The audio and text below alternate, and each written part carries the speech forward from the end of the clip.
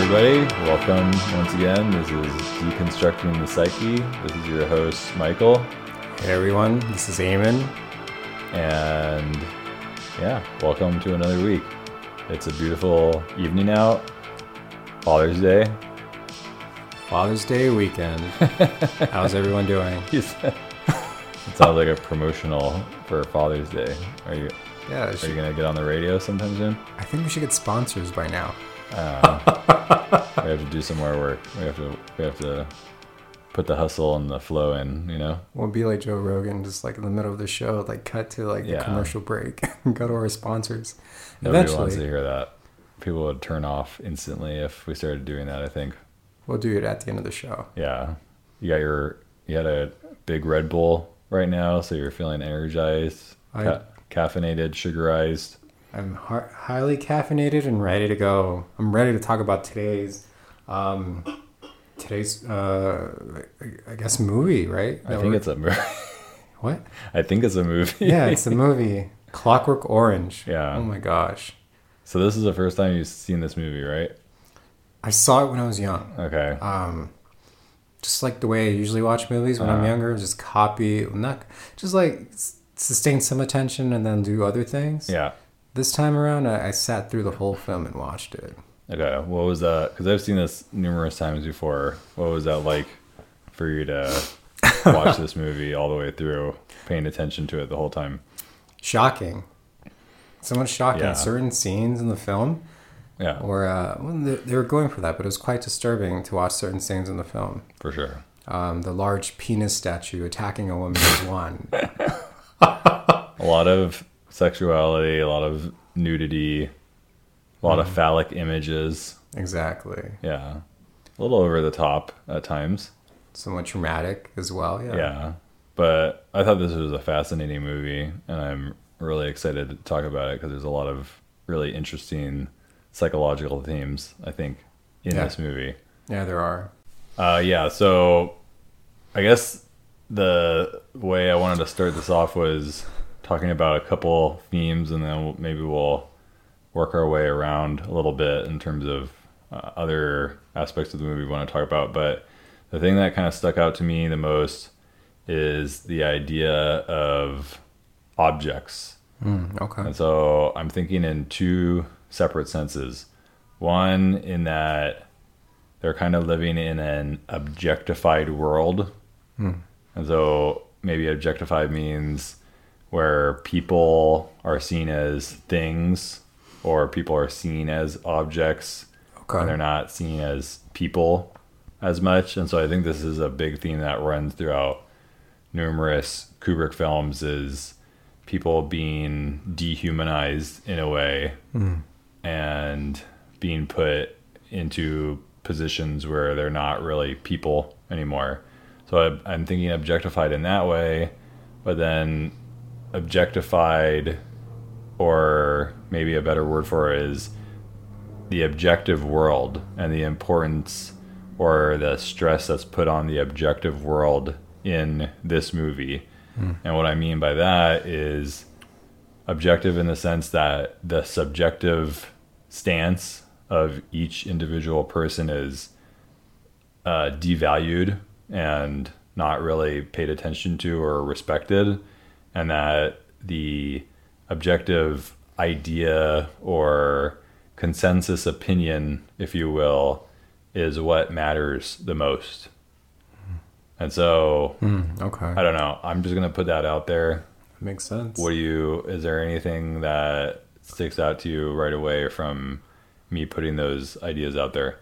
I mean, what resonates with me is really the idea of society then using a person for its own benefits, and maybe society, those who are in charge of society, in that instance of the film, right? Those who have the power. Yep. In this context would be the government, and then the pressures that they place upon people of society. In one of the first scenes, there is a moment where after they leave the milk bar, there's a transient on the floor. Yep. And the camera pans into the liquor bottle, right? Beer. And the transient is singing. You know, one could say he's just singing happy, right? But then I think it reflects even with today's theme about society today, right? That in that type of arena, there's a person who's laying down just drinking, enjoying life, and then these boys who are sort of counterculture, you know, are just walking along, and they start to assault the man. Yeah. You know, but there's something about that scene that stood out to me, you know? In what sense? I'm just going to stick to the surface for now. Now, maybe I'll come up with it afterwards, but it's really, the person is just laying down, minding his own business. Somewhat happy, but like, just drinking, you know? Yeah. And these other guys are drinking milk. Yeah. You know, and he's drinking alcohol. These guys, I guess there's something about milk. Now that's coming up for me. There's something about milk that's supposed to be innocent, you know, for children, babies. You know, and this older guy, down on his luck, but he's drinking alcohol. By today's standards, it's not hard alcohol, it's just beer. Yeah. But he's just drinking beer. Yeah. Washing away his sorrows, singing his sorrows away. For sure. And these guys who don't really care about that attack him. Not knowing what this other guy's going through. Yeah. Right. He's kind of down on the world too, right? I think he says a couple lines about how he can't believe where the world is at this point, and that people don't have any respect anymore for, I think he says something about moral law or something similar to that. I think that's what sets the tone for the rest of the film, though. When he talks about that, there's no moral respect or moral law. Just these guys who now are, in a way, pretend to be functioning in society, although they are, in a way, defective. Yeah. Right? But they can function in society, just not at night. They end up being druids, is what he calls them, but I would describe them as ghouls in a way. Yeah. So would you say that they see the man, the transient, as an object when they decide to beat him down? I would say a thing that they can play with or do whatever they want to. I mean, then that talks about the same reflection that we talked about earlier, whereas they are a reflection of the government, right? The oppressive government, and they're oppressing someone they see as beneath them. Yeah. So that's what they're doing then. In a way, they're projecting what their own experiences are onto the old man who is actually beneath them.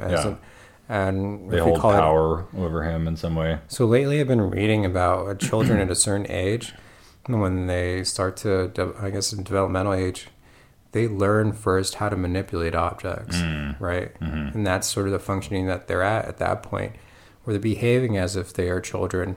Again, the milk, drinking milk at a milk bar. I'm not sure if the milk has alcohol in it, but they're drinking it, right? Yeah. And sort of, for me, they're children in a way. Yeah. And they're functioning as children because then now they are manipulating objects. And children typically manipulate objects and communicate through symbols. That's one of the first ways that they learn how to communicate. Yeah. Yeah, and in the milk bar, one of the primary things we see are these statues of naked women on all fours and kind of in sexually suggestive positions. And it's supposed to be art, but those are what I'm referring to earlier as objectifications too. They're objectifying women and putting them in places that make them seem as their things, as their objects that can be utilized for whatever purposes you may desire. And maybe that's even related then to some of what you're talking about right now about childhood and infancy, and that it's whatever you can do, whatever you want with whatever is in front of your eyes, and you don't have to have any regard for who the person is.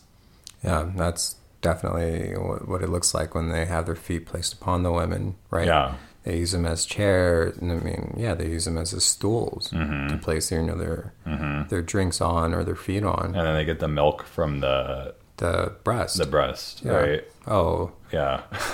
Is that not object relational in a way? Good breast or bad breast? So that's an interesting thing that you're bringing up right now is object relations, which is a form of psychological theory, right? Yeah.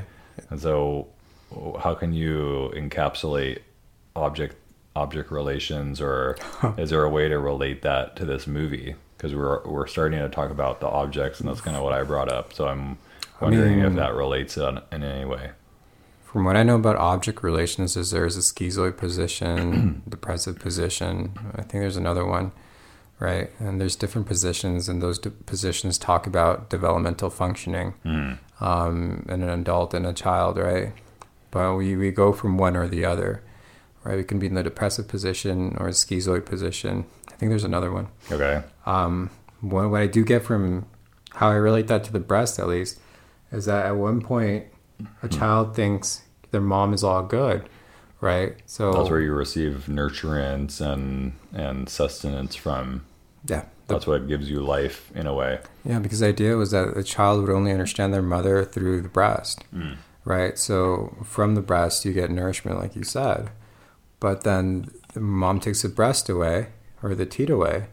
Then the child thinks, okay, this is not a good breast. It's a bad breast. Yeah. So this sort of develops that sort of strict way of thinking about things. Black and white. All or nothing. Yeah. You know, so things are either good or all bad. Yeah, for sure. How that relates to our character, Alex, is that I think in a way he functions in one way where it's all good or all bad, but he seems to be all bad, well, at least at night. So I think there's even some relationship to the way he behaves at night and during the day. Because during the day, he knows how to function with his family. Yeah. You know, he knows what to say to manipulate them and get his way.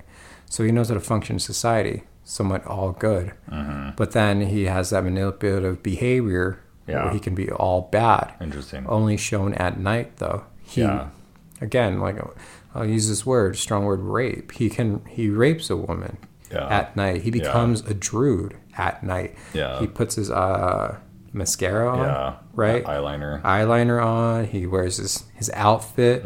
He becomes the druid, the gang leader that he is at night, which is interesting. But then during the day, takes everything off. He becomes Alex again. He's part of society. During the day. He's almost normal. Yeah.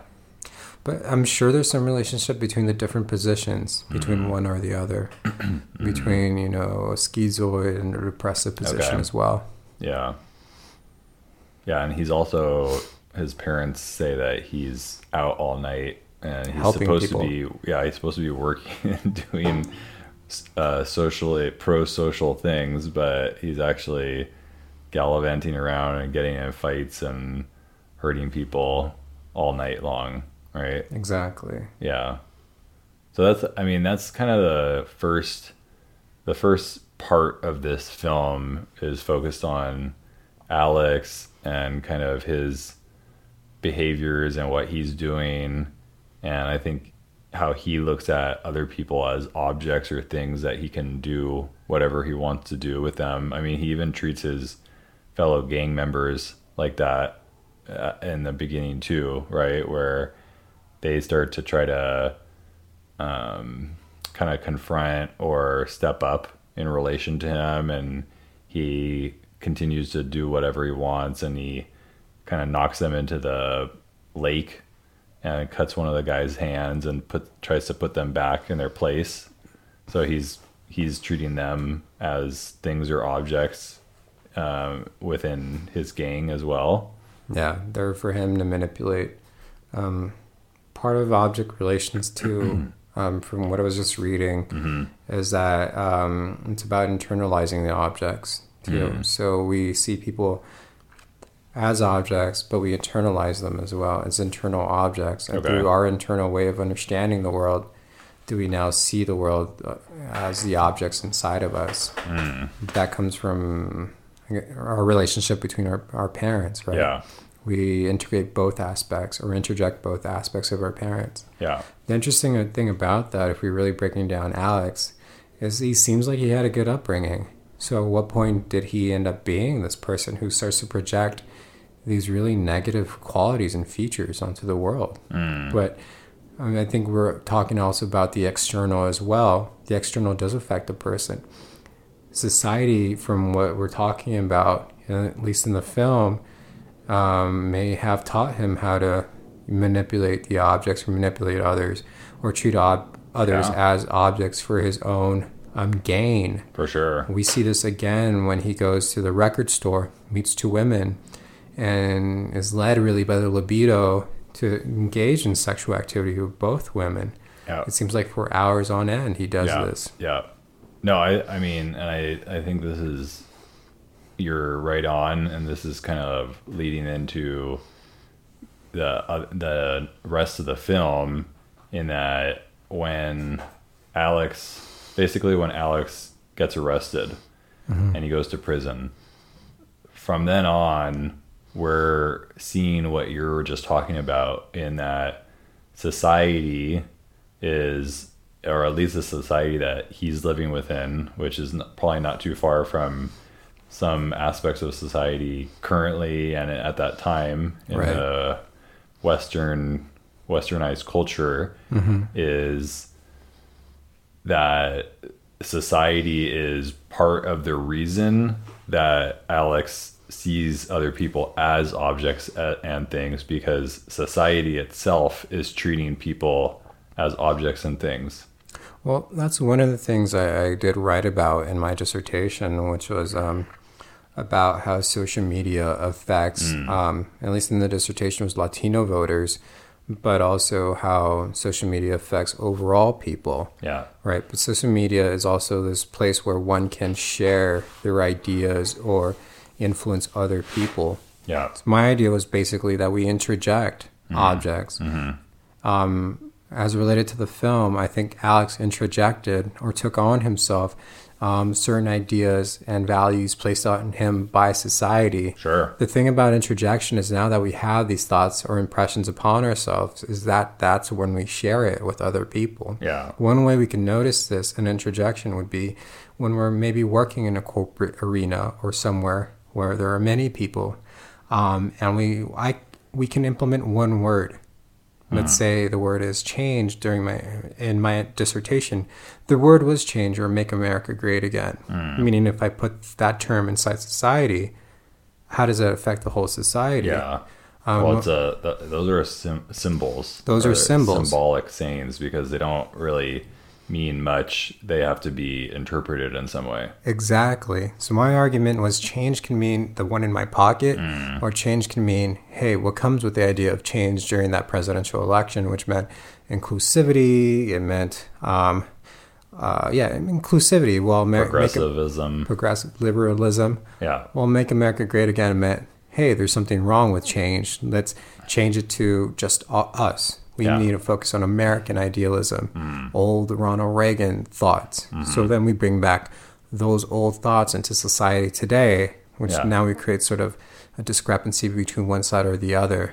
Now, I was going with, in any arena, you can say, I can put one word in any environment.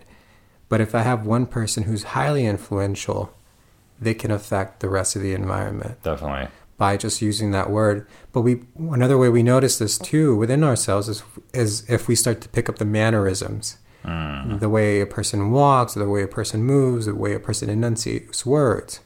By doing so, we are sort of mimicking, copying. We're mimicking, correct, and we're also showing some sort of liking towards the person. It's a form of flattery. Yeah. Mimicry Imitation. is a form of flattery, so is imitation. But then we say, hey, that looks good on them. Let me put that upon myself. Yeah. Going with the character of our film, I think, in a way, is not a form of flattery, but I think a form of power and control. To take on that idea of, hey, if I manipulate these objects, they work for me. How do I feel? Does that increase my strength in terms of my ego? And we see that he had a huge ego during that time. He had these druids. His ego was so large that he took advantage of women and even men. Raped a woman in front of her husband. Yeah. Right. Struck a woman with a statue. Right. The phallus. Yeah. Yep. He harmed her with that. For sure. I think he thought he had that large phallus, and he was the one in control.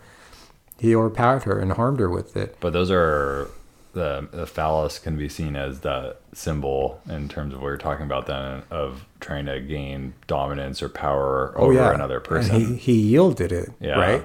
He moved it, waved it around, and then struck her in the face with it. And he had the The cane. He had the cane, and he also had the mask with the long nose. So he had like 3 phallic symbols in that scene. But yeah, for him, he's depicting what he views in society. He's in a way projecting that onto another person. Yeah. The thing about that kind of trauma, in terms of how he's using his sort of integration of society or interjection, is that now he places that trauma or that experience onto the women that he's harmed or even the men. Yeah. What happens in that regard is these people take on these traumatic events, I think, and they are now forced to either contain it, right? Keep it in my anger, because I think a part of what he's experiencing is his own anger with society. Yeah, definitely. Why else would you express yourself in that way? So yeah, because he's just doesn't give a fuck. Does not give a fuck. He's kicking trash around in his own apartment building and walking around like nothing matters. He doesn't have any interest in helping society in the least. Fuck no, he wants to harm society, destroy it. Yeah. So by him acting out, is him acting out his anger towards society, right? And what society has done to him in a way, because society is acting the same way. But right. So if society's done that to him, now he does that to people in society. Yeah. The people who are victims of him now are either forced to say, okay, what do I do with this anger? Because I'm angry at him, but he's a product of society. Do I harm somebody else? But it's all a cycle. It is a cycle, and that's what I'm saying. Do I harm somebody else, or do I stop the pain or the trauma that I'm experiencing by talking to somebody, by doing something to help, less privileged young men who are victims of the greater society. Yeah, but that's part of the problem with what you just said about him talking to somebody, is that nobody's really offering that. I mean, even his teacher who comes to see him. Exactly. That scene stood out to me. Very aggressive, and he's acting like he's somebody who cares, but he's forcibly holding him down on the bed, right, and trying to say, I think he says something about, I'm the only one who is even interested in you changing at this point, not even you are. And this guy's kind of taking on all the responsibility for himself, but you see how that's driven him to kind of act violently towards Alex, right? But I also felt that there was some homosexual behavior. Homoeroticism. Yeah, exactly. Yeah. He does place his hand on his hand over his penis. Yeah. He doesn't touch his penis. Alex is cupping his penis, right? In that scene, he's wearing underwear. Yeah. He's laying on the bed with his teacher. Teacher forces him down. They're both laying on the side of each other. Once he's done with the spiel, he places his hand over his hand on top of Alex's penis. Yeah. And it's an awkward scene, and it's sexual in a way. Yeah. But then you see something else at that moment. I mean, that's child abuse. Well, yeah, but you see something else in that moment, that even the teacher is a victim of this society as well, because he doesn't have his own outlet for maybe his homosexual impulses. Maybe. That he places his care upon someone like an Alex, even visits his home, right? Without even being let in, I guess. Mother gave him a key. Okay. Mother gave him a key. That's even strange. Yeah, but we see that in this film, there's often themes of people taking advantage of other people, right? Mm-hmm. Yeah, so that's a good segue then into one of the scene that happens after he's arrested, is him in the prison cell. And so this is another example of not only what you just talked about in terms of violence, but also none of the people there trying to listen to him or talk to him or understand. They're basically just trying to condemn him. And getting back to what I was referencing earlier about objects, this is kind of where we start to see the higher up people and authorities in society putting labels on him. And so they're saying things like, you are a murderer now. And it just sticks out to me when they say that, because they're saying, this is your title. You are now a murderer. There's no way out of it. This is going to stick with you. And that's a objectification right there. You're stigmatizing somebody, you're labeling them, you're telling them what they are in one sentence. Mm-hmm. And this is kind of what's going to be going on for the rest of this movie, in terms of putting people in boxes and telling them what the case is based off of the authority. And so the police in this instance are the authority. They're the ones who get to determine who you are and what you will be, and you have no choice in the matter anymore, right? Yeah, it's their justice system is the one defining them as, the criminal, the monster, you know. And through that definition, then we have what happens next in the film, right? He goes to prison. He goes to prison, but what happens next is that. Well, let's do the prison first. Okay, go ahead. Because this scene just blew me away. The one where he goes to prison and they're inventorying everything.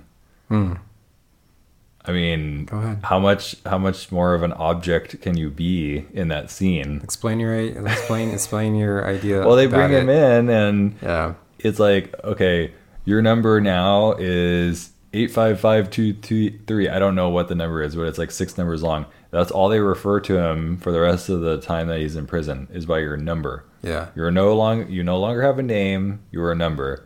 And then going through all of his items, these are the things, they're all things that we're looking at right now, and these are what define you and define who you are right now, are these things that we're taking out of your pockets. And then bend over, let me look up your butt. Yeah. Cough. With this, cough. But that's in there, he's being objectified. He's being put in a position where he's not human anymore. Not only that, he has to stand behind the arbitrary yellow line and listen to whatever rules and regulations this prison has come up with, no matter what. And if you don't, then something bad's going to happen to you. I mean, just that whole scene is just packed with all this kind of stuff I'm talking about objects and objectifications. But you know what that does to the ego, right? What? He had this huge chip on his shoulder. Yeah. Huge ego. Yeah. Huge thought that he would never get caught. He thought he was the shit. He actually was the shit. Had control of his gang. But now he's when in prison, reduced to just being a number. He's nothing. He's nothing. And that is the point of that. To have control over him. Yeah, for He's sure. more so an object now than he was when he was free. At least in freedom, he could do whatever he wants. He wasn't an object. At least he didn't think he was, but he was objectifying others. Yeah. As if to say, when you're free, you can take advantage. Yep. Right? But when you're in prison, now you're under full control of the greater authority. Yep. You have no say in who you are. You're just like everyone else here. And I think that's really what he needed to realize, hey, like, something's wrong. Yeah. I'm not functioning in society like I'm supposed to be. Yeah. Right. Yeah. And the wardens and the guards are the ones who make those determinations, and they can basically say whatever they want and tell you whoever you are, and there's no questions about it. You don't have any choice anymore. And I think choice is another topic we need to get onto. But so what were you going to say, though, before we got onto this idea about the prison? You were kind of jumping ahead a little bit in the story, right? We should just stick with the prison for now. And I don't know if there's too much more. I mean, I think that scene also when they were walking around in the prison yard and it's kind of like an enclosed space and they're just walking in circles is another good representation of these. They're just animals at that point. Like, let's just go outside and walk in a circle with no direction and no purpose. What about the part before he goes to prison? He's being interrogated. Yeah. The cop kind of beats him up. Yeah. But I feel like even in those scenes, he does still have that chip on his shoulder. He can say what he wants. He still has some autonomy. He thinks he does because he hasn't been in this position yet, right? Yeah, and he was trying to lie his way out, saying that he was jumped or, harmed, and it wasn't really his fault. He was forced into committing the crime. Yeah. I don't think he saw things for the severity that they were. No. Right? Definitely not. But then that to me speaks about even the fantasy in his mind that he was creating. The fantasy. Yeah, he had a lot of fantasy products and dreams that we were seeing directly, right? Yeah, and a lot of imaginative whipping thinking. Jesus Christ. What do you think that means? I mean, he had a lot of dreams about hurting other people. Yeah, he did. And dreams about domination and power over others. What do you think he feels then inside? Because then if you have these dreams of dominating other people and you actually act them out, internally you only do that when I think you feel repressed in a way. Yeah, I mean, if you want to look into it in a psychodynamic perspective, you would have to imagine that he had been put in positions of weakness and inferiority in his youth, where he didn't have any power and where he was kind of like held without any strength. And so this is kind of his reaction to that. That's what my first guess would be. I agree with you. Yeah. It's a good way of looking at it. Yeah. Okay, so we have the prison, and then he ends up kind of being in there for a while, and he's kind of just going through the motions. I do think the scenes with the priest are interesting, because the priest who kind of takes a liking to him, it's probably the only character in the film who has he's kind of like the moral voice of the film, and he's the only one who's advocating for Alex and saying that you're kind of taking away his freedom of choice by putting him into this experiment, and that he's no longer going to have choice. And even if he wants to continue doing bad, that's at least something that he can choose to do. And I think that he's a very important character in this movie, because he's reminding us that, yeah, maybe society has this idea of getting rid of evil and kind of deleting it out of our bodies somehow, which seems impossible, about trying to block out all evil aspects of ourselves. But maybe that is inhumane, like they say at the end of the movie, because you're not allowing the person to choose whether they want to be good or bad anymore. You're making them try to be good as opposed to be bad. Yeah, I feel like you can't force ideology upon a person, and... Well, it doesn't work. It didn't work with him, right? No, he tried. He ends up at the end having a fantasy about sex and violence, and it's obvious that none of the brainwashing actually worked. No, you can't, it just made him averse to it. It made him sick to it. Yeah, he was conditioned, right? But it didn't change who he was. That's the thing. You can't. I mean, that's internal, right? That's really internal. He can have maybe a conditioned response to like the violence that he views, and that's what was happening in later scenes, right? Yeah. It kind of makes me think about, what's that drug that they give people who want to stop drinking alcohol? It starts with a D. That's... I don't know. But it's basically like a pill that you take. Delafram or something. Okay. But you take it, and then it makes you sick from the alcohol. They're coming up with one for cannabis as well. Okay, but... Yeah. It's exactly the same thing, because you're not changing your motivations. You're not changing your underlying nature and the understanding you have of yourself or the world. You're just providing a temporary conditioned response to that stimulus, and it's going to help you on the short term, but you're going to become reliant on that for the rest of your life, and it doesn't really change the person that you are. It seems like for some people they need that. It could. They need that. I'm not denying that. The short term, but you're right. Like, it could help.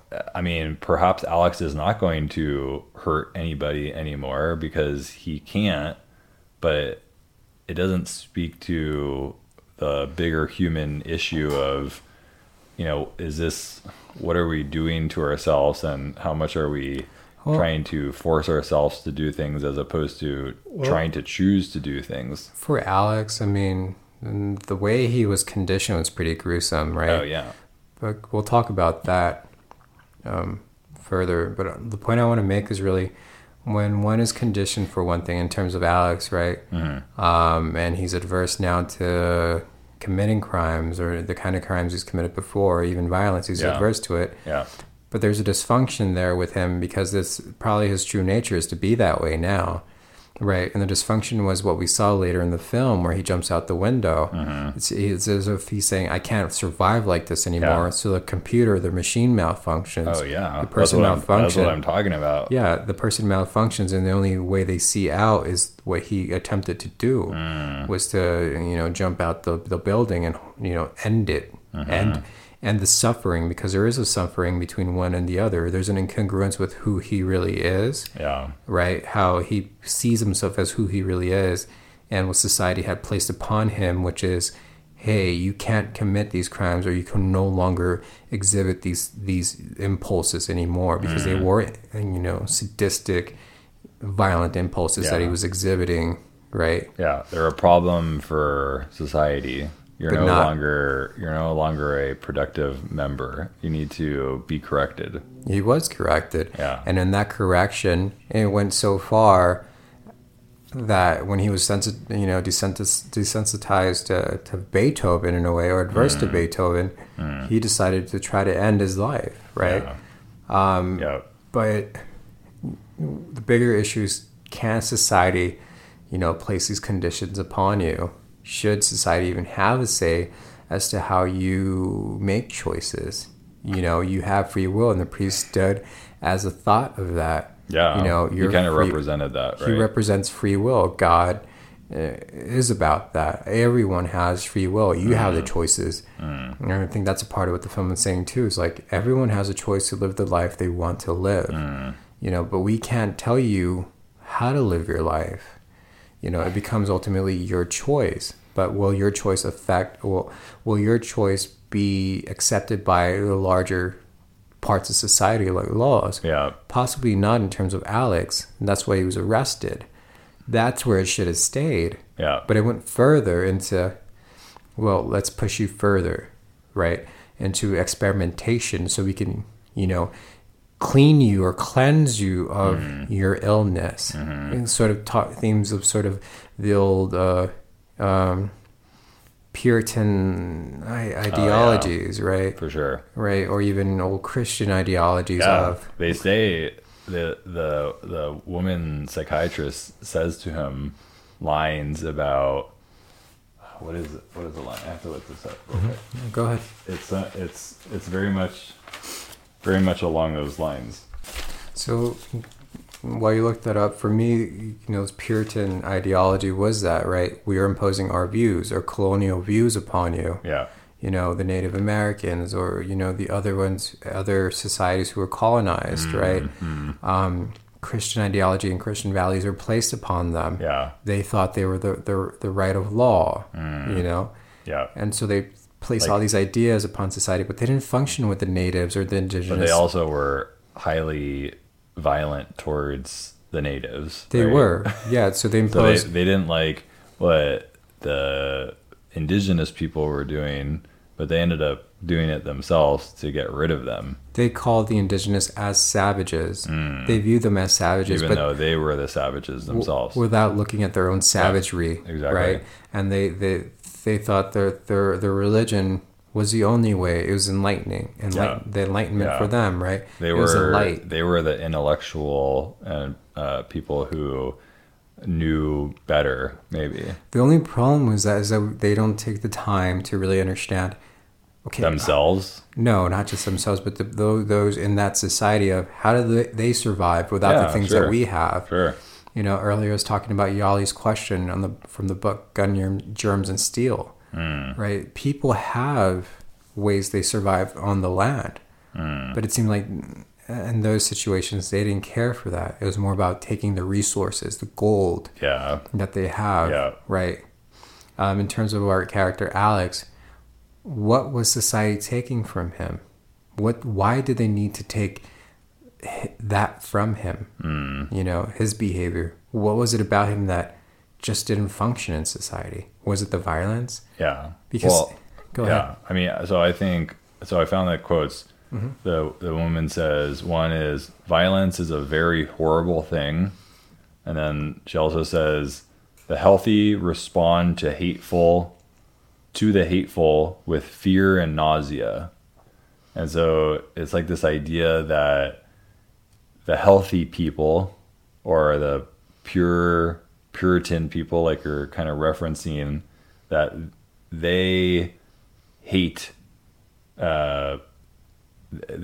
hateful things. Hateful things are bad, and we must do away with them at all costs. They're disgusting. Hateful things are disgusting. Yeah. And we must not tolerate these things, and we must not like these things. But even in the words that I'm using to describe all this, and maybe the words that they're using, you're preaching hate through that terminology. You're preaching that you must get rid of other things and you must do away with it. It's like, how do you do away with things? It's usually through force and violence. Yeah. And people are not, I guess they don't understand that. They do some mental jujitsu in themselves, I guess.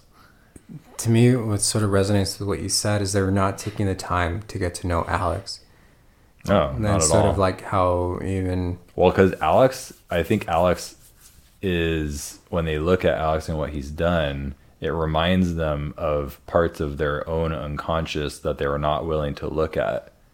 And so because they hate that. So they're not willing to look in their own unconscious minds. And he's a reminder of that. And so he needs to be changed and reformed because that's something that they cannot tolerate. We've talked about the theme of the shadow before in the previous podcast, sure. Face Off. And one scene where Alex is now, apparently cured from his harmful criminal behavior, a woman comes in on stage naked. Yeah. All this is being displayed to an important figure of, right? Not the warden, but there was someone else, right? Wearing just a suit. Right? I think he's like the secretary of state or something. He's like a high political position. This is the same guy that comes to his hospital bed at the end of the movie. Okay, so things are being displayed to him. A young woman in the nude would So arouse any man. This is another objective show too, right? Right. Like we need to have some objective proof that this guy's been cured. Exactly. And so this man's being aroused by this, right? He's looking at this woman, breasts are out, and Alex is looking at her, and he's even saying in his narration, I wanted her on the floor and give her the old in and out. Yeah. Yeah. But he can't. He looks at her and he's like disgusted. He can't do it. His impulses to act are no longer there because they cause him fear. And in a way, the crowd was pleased. The top political figure was pleased because this person is no longer exhibiting this dark impulse. He's controlling his own dark impulses. Whereas you see the political figure kind of enjoying the show with the woman. But there's also something in that observance as well. Enjoying the show. Enjoying Alex suffering. And I think that's what they were looking at too, right? It's the fact that now we have control over him. The dark impulse is now controlled, but I enjoy that. That could be part of it, for sure. But that's also dark in a way. Right? There was a study done a long time ago, and we've been taught this in our beginning psychological courses, where there is a experimenter, the researcher, a student, or the volunteer, and another volunteer on the other side of a room, and one of the volunteers is supposed to administer a shock, right, an electrocution, and they have a dial. You move the dial up and electrocute the other person, right? Okay. So my professor, psychology professor, says this. He's like, I always found it interesting that when we're watching this study, it's not what the person does, because in terms of authority, we usually comply with authority figures. We sometimes do what we're told without really thinking about it because we want to please the authority figure. We respect their opinion. But he says the most interesting thing for him to observe is that when the shock is being administered, the students tend to smile. They tend to laugh. They get some pleasure out of it. There's pleasure out of watching someone in pain. So the top political figure, I think he enjoyed, and most of them did. Even the experimenter, definitely, the one who experimented on Alex, enjoyed the fact that now the darkness is contained. Yeah. But they're not seeing the reality that Alex is actually in pain. Well, that's another big part of the second half, or a second part of this film after he goes to prison, is the pleasure that everybody's getting out of his pain. And so it's not only with that experimentation and the show there, it's also with his old droogies when they become policemen and when they take him and nearly suffocate him to death.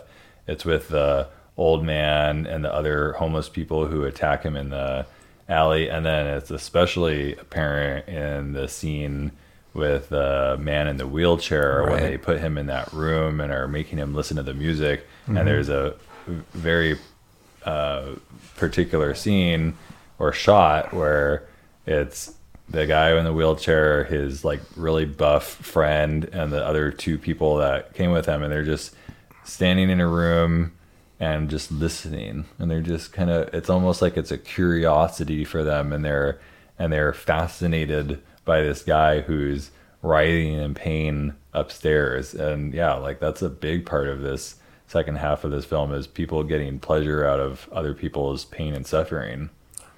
Right. So we go back to the idea of, Alex caused harm to these people, right? The homeless man, his droogs, the man in the wheelchair, he raped his wife in front of him. Yeah. And they all recognize Alex when he gets back out of prison and out of his stay in the asylum, right? The mental asylum, right? Alex caused these people pain, and they contained that pain. They held on to it, right? But then they start to exhibit it against him in a way. It's interesting because there are those who enjoyed it. They got it out of them. They returned the favor to Alex. Yeah. You did this to me, I'll put this back on you. Yeah. Tenfold. Yeah. And he was being drowned at one point. Yeah. Beaten, right, by the cops who were his droogs before. And then the man in the wheelchair torturing Alex, and he was enjoying it. Yeah, for sure. Right? And the other ones were curious. There was a curiosity about this man's pain. It also goes to show that not everyone can get away from their darkness. Oh, yeah. In a way. They all possess it. And it seems like all of them had the eye for an eye mentality too. As much as we try to deny the fact that we have another side to ourselves, the side of the shadow, we really can't deny that there are more than one sides to us. Yeah. Or these other impulses. Yeah. And we go into Jungian psychology, where it's important to understand both aspects of oneself, what we like and what we don't like. But I think what really helps with that is really verbalizing or creating language for that other side of ourselves that we tend to really suppress. Because I think what we're talking about and what they try to do to Alex was suppress those dark impulses and maybe create a different version of Alex with the lighter impulses that would make people feel more comfortable with him. Yeah. They're trying to delete them out of existence, but that doesn't seem like it's a real possibility. No. Yeah. No, you can't, because they can delete that out of themselves. Yeah. And then by doing that to Alex, guess what happens? Alex needs to go back and become the monster that he once was to survive in the society that was oppressing him. That's an interesting line that you say, though, is that about them deleting it out of themselves, because they actually, I think many of the people we're referring to in positions of authority do think that they've gotten rid of their dark side. They believe that they are pure and that they are wholly good, and they have massive blind spots in that they don't understand the things that they're doing and how those are very evil in themselves, but that for them it's not, and everybody else is evil. And so that's a great way to understand the shadow, and is that it's often projected onto other people when you're completely blind to it yourself. It's that idea that human beings are just supposed to be one thing. You only function as one whole thing. When in Jungian psychology and even common sense, that there's more to one side of a person. You can't just exhibit just one aspect of yourself and say, this is all me. Yeah. When there's more than yourself, but there's an integration of all of it. Yeah. It's not, in a way, compartmentalized. One is more than the other. It's no, you're the whole. Yeah. Right? Definitely. Alex was an extreme. Yeah. At one point. Yeah. He wasn't whole integrated in a way. He's totally in the shadow. Yeah. But these people are denying that they even have one. For sure. And they attack the one that actually existed in Alex. Yeah. It makes it easier for them to do that. Which is worse. And I think that's part of the question that's being posed with this movie is it, who is worse? Is it Alex, or is it these people in positions of authority in society? I don't know. We go back into our earlier conversations when we talked about this film earlier in the week about authenticity. At least Alex is being real. Yeah, that's true. He's being himself. He's exhibiting what he feels, but he can shift between one or the other. Good with his mom and dad. He loves them. He's not going to harm them. It didn't seem like it. Yeah. He acts out his impulses with sex and with violence. And he enjoys Beethoven. He enjoys Beethoven. He has another aspect of himself. While these other people are repressed in their own right. They're probably more cold and sterile and kind of plastic. Another scene that we have when we talk about this idea of the hidden, right, the repression or even hiding our impulses, is when Alex is waking up from his coma after he jumps out the window, the doctor's having sex with a nurse. Oh, yeah. On a bed right near Alex. For sure. They're straight up fucking. And the nurse gets up and says, "Oh, he's waking up." Yeah. Breasts are hanging out, running towards him. Corrupted society that they're living in. Yeah, but they're hiding the fact that they're having sex, right? And then it's like, you can't hide the fact that you actually have these impulses. That's a good identification there, though, is hiding the sex from plain sight. Yeah. And that's kind of like a symbol of one of the things they're trying to get people to do in this movie. But they're fucking in a hospital with their clothing on, doctor and nurse, right near the patients. Yeah. Isn't that antisocial as well? Oh, sure. They shouldn't be doing that, according to society. Yeah. They should be behind closed doors, hiding. Yeah. But they're doing it in a way that's mischievous. Well, the fact that the doctor is messing around with a nurse, too, it's like there's probably some ethical issues going on there. The subordinate. Yeah. There's some mischievousness there, right? They should be like, pure adults and wait till marriage, right? They shouldn't be acting out these sexual impulses. They should be in at their home, maybe, where they put their beds together, because in that society you sleep with your wife but in two separate beds. Yeah. Right. Yeah. Yeah. That was interesting. I'm glad that you went there, because I think we're getting near the end and I wanted to talk about the end of this movie. So one part, before we talk about the very last scene, I wanted to ask you, before when Alex is coming out of his coma and he's kind of in his rehab, one doctor / psychiatrist, I don't know who it is, comes in and does a test with him, right, where they bring, what kind of test is that? Do you know what it's called? I'm not sure. It's not like, it's sort of like a free association in a way, right? Because she's asking him to say the first thing that comes to his head, to fill in the thought bubbles. And he's kind of like, "What is this test for?" And she's like, "Oh, it's just to see how you're progressing." Like, very, very vague, no clear understanding of what this is for. And then, but before that, I want to point this out too, is he mentioned something about having a dream. And I forget what the dream was about. What does he say? Oh, it's a dream about doctors playing with his brain. He's like, I keep having this dream about doctors playing with my brain, and I want to ask you what's it about. And she gives another kind of nondescript answer and doesn't really. Oh no, that's where she says it. She says, when he asked about the dream, she says it's part of the recovery process.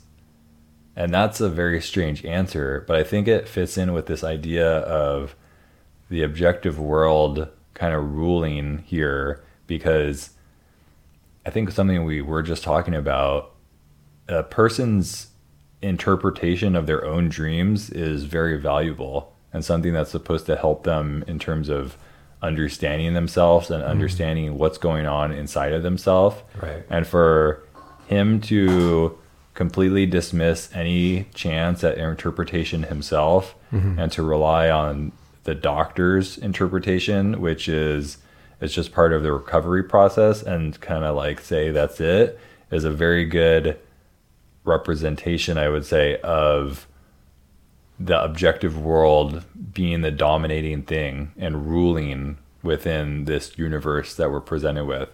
But then he goes through this test and he's saying all the answers and it's like, oh yeah, that's good. And he's kind of laughing, and it seems like another example where who is this woman to determine if he's healthy or not based off this test that could be arbitrarily ruled in any way that she desires. It doesn't seem like there's any standard for it, and that you could interpret those sayings as meaning literally anything if you wanted to.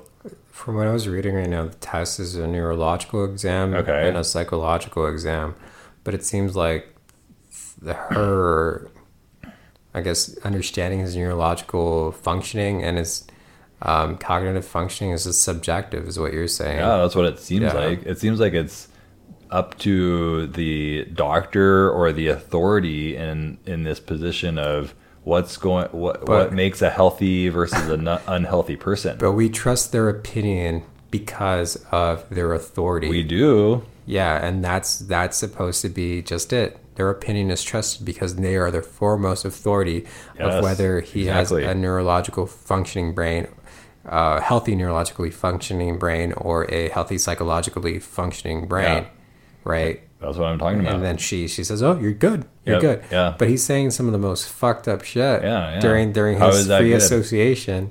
I mean, but why is it good? Why is that good? Because at least he's not brain dead. Well, that's what I'm saying though. Like, what is making her say that that's good, or that he passes the test or whatnot? You know what? I wouldn't know. But for me, if I was in her shoes evaluating him, right, I would say this guy is on that spectrum of antisocial traits. Yeah, he's antisocial, but he's back to normal functioning. If there was a history behind him, like, yeah, he's functioning as an antisocial person, right? But then the education we have now, that if a person is only functioning at that trait, he has some brain damage, right? Yeah. Because if you give a person a neurological test like that and they're emotionally blunted in a way, then you would see, hey, like, they got a part of the brain was hurt or injured, right? Yeah. So then that would make this person, blunted in that way. Their personality is now affected. Yeah. But the thing is, he found humor in what he was saying. Yeah, he did. He was enjoying what he was saying. Yeah. But is that not a function of a healthy person? Someone who's actually enjoying their time, happy? I don't know. But a person like that would then, the kind of fall that he took and the kind of brain injuries that he took, you'd have to track the person over time to see, are you forgetting things? Yeah, for sure. Are you forgetful? Or how does do you have the ability to imagine? And that's what he was exhibiting in those moments. He was imagining, creating a story. So he still has that ability to create a story. He's not blunted in that way. Okay. And I think that's probably what they were looking for at that instance. Like, that makes sense. Are you... Do you pause when you're looking at that? Can you recognize that that's a man and that's a woman? I totally get what you're saying. Like, that makes sense that would be what you were doing in that test and what you're looking for. I still think that it fits in with this theme that I keep referencing too, in that people in positions of power and authority are kind of able to make up whatever they want and be arbitrary about decisions. I guess it's the film really, because in reality, when someone is administered a mental mini exam, you have markers that you have to hit. You should because it's evidence based at that point. Yeah. And if you hit those markers, then we can say, okay, you're fine. Yeah. You're ready to be discharged. But if you don't, well, maybe you still need time, and you might need to talk to the neurologist, and then you have to go into the CT scan to see where the brain damage is. Yeah. Can you still function verbally and emotionally? Yep. But it's just a film at that point. And going back to the theme that you're saying, it's all subjective. Yeah. Everything that we're viewing is subjective. How he's functioning in the world is subjective because he can act the way his impulses are leading him. And he gets away with it. Yeah. Because he knows how to talk. Yeah. Right? That's true. He knows how to get away with things. But it's also living out the fantasy or the darker impulses. Yeah. The darker impulses are, I'm going to cause this person harm because I want to gain something, or I want to have sex with this person because I want something from them. So I have to act in a way or say something subjective, create fantasy with them, so I can gain something out of them. And that is then what ends up happening at the very end when that the minister, it's one of that political guy you were referencing in the earlier scene in when they were kind of like observing with the psychiatrist, is he comes to his hospital bed, and I don't know if you caught this. I think I've watched this movie a couple of times, but the fact of him giving him all these lies and telling him about like how things are going to go and how he's going to be kind of like the spokesperson for like their political party and stuff. Yeah. Meanwhile, he's feeding him, right? Spoon feeding him. Yeah. And I was like, this is amazing. I never picked up on that, but the fact that they put those two things together, and he's just like, he's eating it all up, like literally and figuratively, and he's taking it all in. Then he questions it. At one moment, he says something, and he questions that, and he's like, He thinks about it, then he opens his mouth wide, like, oh, and it's like, no, put it. This is it's such a great ending because not only is it confirming that he's completely giving up all of his choice in life. Yeah. Even he's done it. He's already kind of gone down that path, right? Yeah. But this is confirming that he's no longer trying to choose. He's just going to do what people want him to do, and he's going to be a pawn for the political party. Yeah, he's going to get a great job. He's promised a great job, a good pension. Yeah, but it's also the guy, this political guy, is saying, we're going to say that you're healthy. We're going to say that you're a good guy. Yeah. And that everything is fine as long as you listen to what we say. And so it's going back to this other idea of, I keep talking about, of the objective world and like what they say or what they tell us ends up becoming truth. Right. And even though it's completely off from what the truth is, we have to listen to it because they are telling us it is the truth. And that's the objective world that's kind of dictating things. People nowadays function in that kind of way even today, where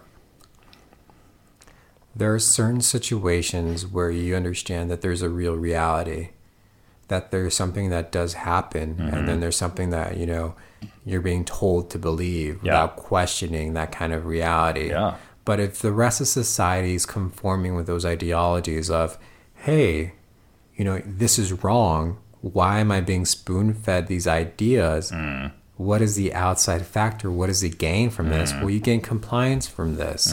If you do what we say, we give you what you need. And that creates a well-functioning machine society then. But if you are the type of person that has critical thought and say, hey, that's not okay. Yeah. Like, why am I being told to take this on, to put this in? Yeah, exactly. Or to believe this? What's strange? What is really happening? Well, you can't question it because the rest of society is saying we're all doing this now.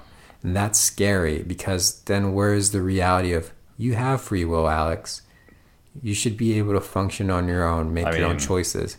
But if you do that, you might not survive in society today. That's a good point, because maybe what you're getting at too is that what the political party there is doing is going down a dystopian road where they're trying to get everybody to agree on everything and for there to be nothing but objective truth. And so what happens then isn't that a kind of a case for free will being taken away? You have to have a balance of both. You can't just have objective truth. You would say. You can't just have subjective truth either, right? Because like subjectivism actually helps with creativity. Oh, it helps sure. with understanding, looking at things from a different perspective, developing new kinds of technology and ideas. Yeah. We need intuitive thought. We need imagination, but we also need to understand limitations. We also need to understand how far can we go with this sort of idea. Yep. You know, does this affect others? Yeah. Does this affect me? Yep. You know, so there has to always be a balance of both, because we see that one extreme can't really function in society. I think Alex was more successful when he was himself during the day. At least during the day, he understood both. Yeah. He got to exhibit some of his impulses sexually Yeah. in a healthy manner, Yeah. and was able to actually function with other people. For sure. All he needed really to do, and from what I thought, was maybe go to school, get a good job, and still act out the impulses in a healthy manner, Yeah. rather than the extreme that we had at night. Yeah, definitely. Maybe had some good therapy would have helped, but Possibly. yeah. Well, this is one of the longer ones we've done so far, but I think it makes sense because this was a really good conversation. I think we both had a lot of good things to say, and yeah, this is just a fascinating film, and I'm looking forward to talking about a couple more Kubrick films for sure. What are we doing for the next one? Well, I think we're gonna end up doing Full Metal Jacket. Whoa. And Okay. Barry Lyndon, I believe. I have never seen that film, so I'm looking forward to that. I haven't either. We're gonna do both of those at some point. Okay. But next week we're gonna do Melancholia. Nice. So that looks interesting. I've never seen that film before. I don't think you have either. No, I haven't. It seems like another symbolic film. So I think it will be right up our alley in terms of these conversations we're having. So I look forward to it. Yeah, I'm looking forward to it too. Thank you for the scintillating conversation. It was a very good conversation. Yeah. Very great. Good times, man. I'm glad we're doing this. It's fun. I guess enjoy your week. This has been Deconstructing the Psyche. This is Michael. This is Eamon. And we'll see you again next time. Take care. Bye.